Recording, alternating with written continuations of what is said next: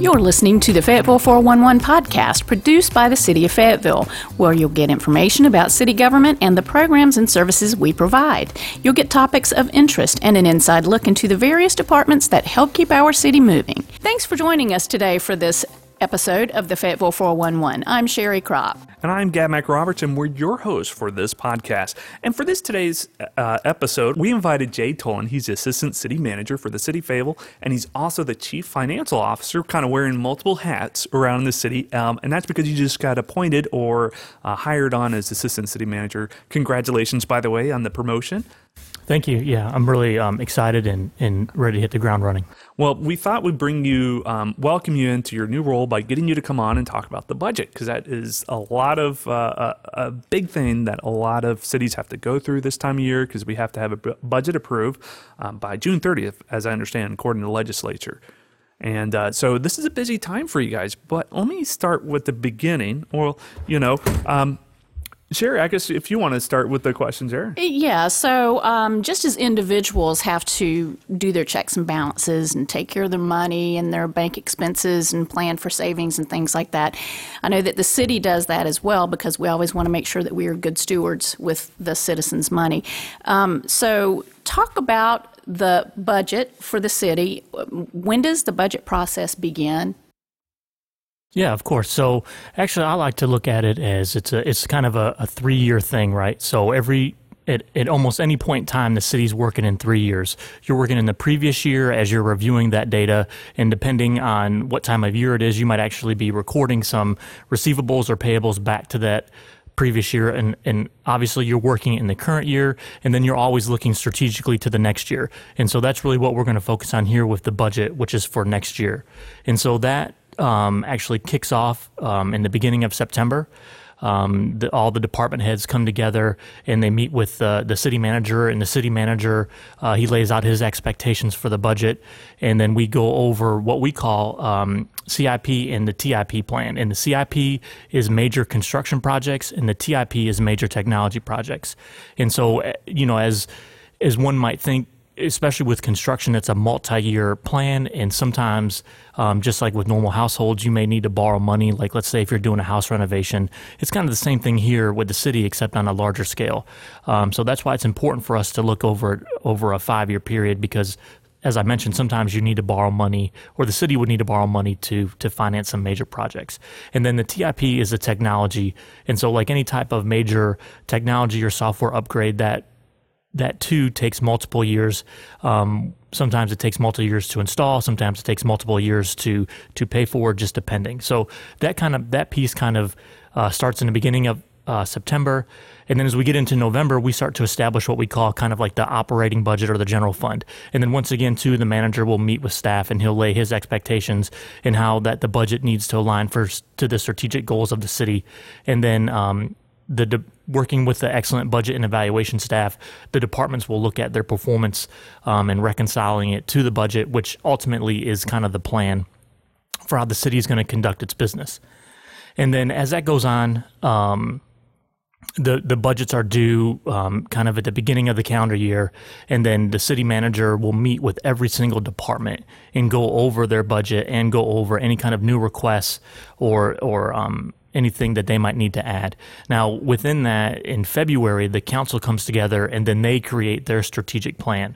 And so the overall strategic plan for the city is 10 years. The council gets together every year and they look at 1 to 2 year goals, and then they establish those goals, and then they either talk to the manager about how to appropriate funding, or they lay clear direction on how to fund those things. And then the official action is taken with the adoption of the budget. So with that review, we go over the previous year's strategic goals, and we go over what we're looking for in the future from the council. And then on May 10th, the city manager will present the budget to council, and there'll be then on the 24th will be the public hearing for the budget. And the city's fiscal year runs from July to June the 30th. That's correct. Yes. And so once the budget is approved in June, and then in July, those things start taking action. That's exactly right. And so I think it's important to reiterate that piece, the public hearing for the budget's on May 24th. So that is a good time for if the community wants to comment on it, that is an appropriate time to do so. And then with our budget calendar, the budget is scheduled to be adopted on June 14th.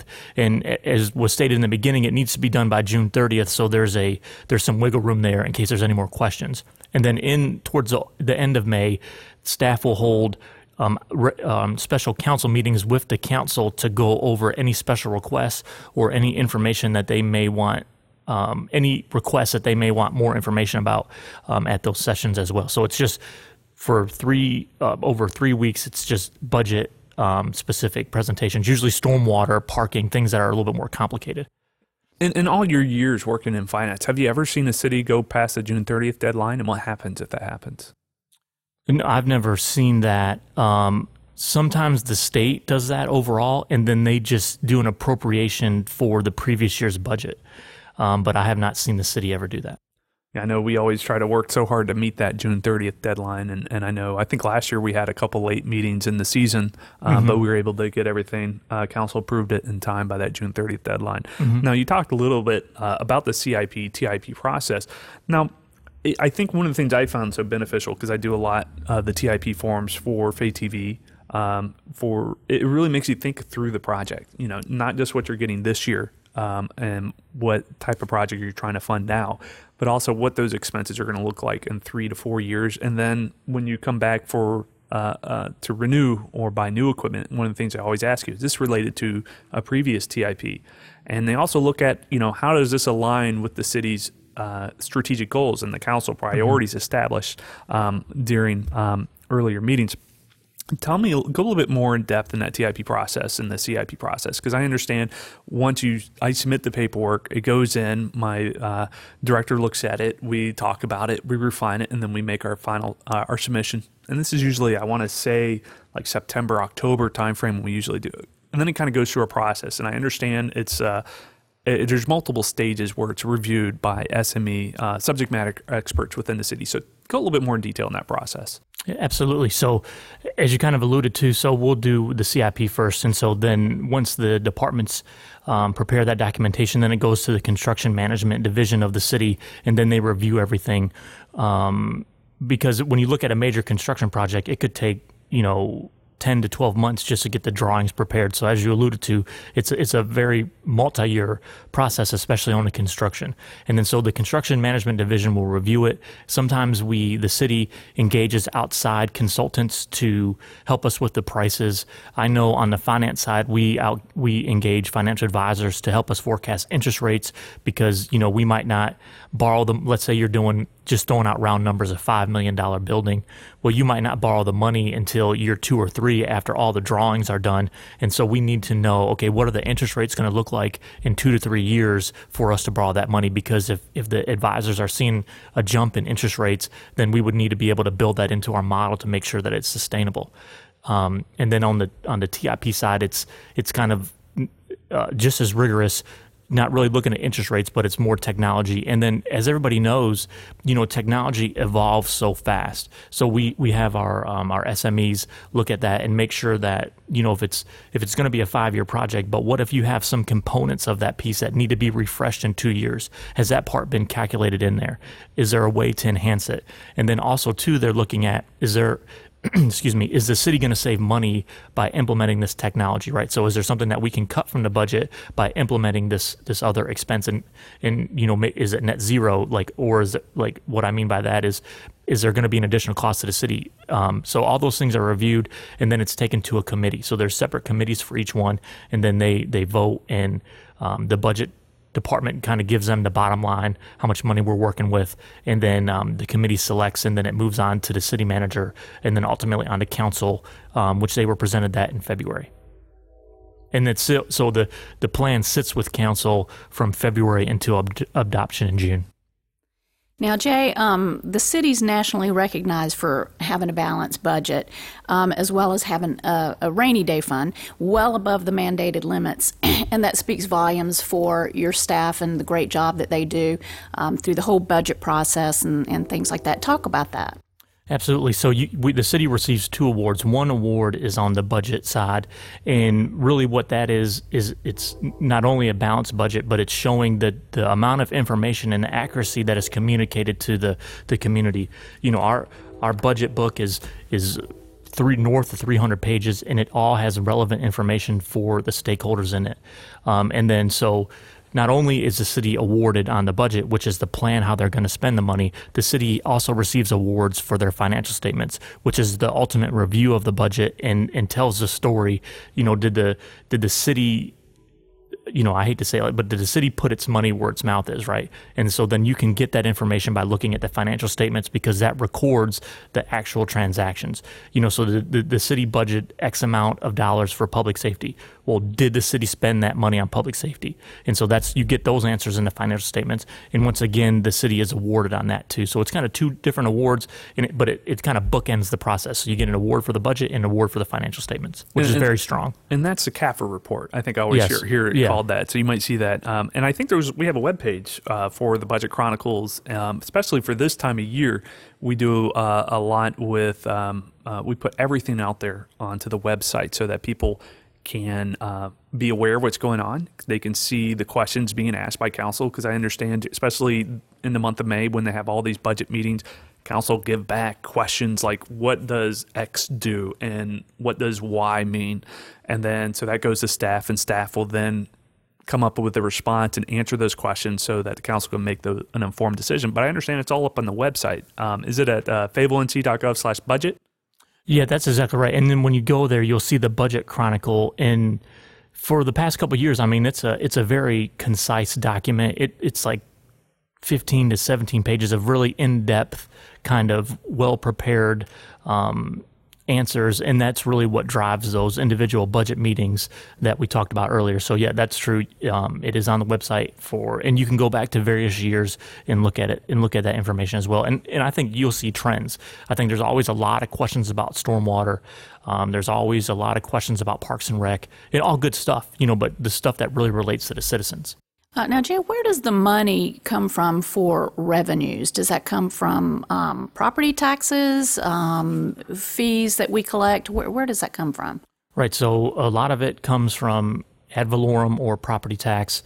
And so the city does a great job, and the citizens do a great job. We collect over 99% of our property tax. And then there's some funds that come from like utility taxes and sales taxes and fees. And then there's other kind of miscellaneous funding sources like interest revenue, stuff like that. But the majority is the sales tax, like what we call the intergovernmental revenues, and the ad valorem or the property tax. The city has excellent credit. And so if the need ever arises, the city is able to borrow money, but it has to look at the revenue sources to make sure it can pay the money back. We recently did an $11 million deal, and the interest rate for that was 0.68%. And so that's how I know that the market values the city's credit worthiness, because we get fantastic interest rates like that. I understand. Yeah, what is our credit rating right now? Is it like It's a AA plus, so it's second highest it can be. Wow, I almost said single A advanced, but I know that's baseball. So that's a really good number, and that's kind of hard for a lot of municipalities to achieve. There's not many that have that, as I understand, right? Yeah, that's correct. And the only thing, just for full disclosure, is that a lot of Fayetteville is tied to Fort Bragg. I think it's over 55,000 people are employed there. And so that's one thing that the rating agencies look at, where if you look at a Raleigh or Greensboro that has a more diversified portfolio of top employers, then they get those top. That's the only really thing that I see on the reports I get back, is that diversified of top employers, where if you look at the city, it's really heavy between like local government, Fort Bragg, and Cape Fear Valley. Well, I think that's going to wrap up this episode. Jay, thank you so much for coming on and sharing all this great information. Mm-hmm. I know you took a complicated subject and made it really interesting. I know there's a lot of people who have a lot of questions about the budget process, and how it goes. So thank you for coming on. Absolutely. Thank you. Well, that's going to wrap it up for this episode. Be sure to subscribe to Radio Fable, the City of Fables podcast channel, as we provide shows like this and other timely and informative updates every week. You can subscribe to Radio Fable on Apple iTunes, the iTunes podcast app, as well as the Google Play Music podcast portal. You can also listen to every podcast that Radio Fable has to offer by downloading the Fay TV streaming app, available now on Roku, Apple TV, Android TV, and Amazon Fire TV. You can also view our video content by visiting faytv.net. To get information about city services, go to our webpage at fayettevillenc.gov. Thanks for joining us.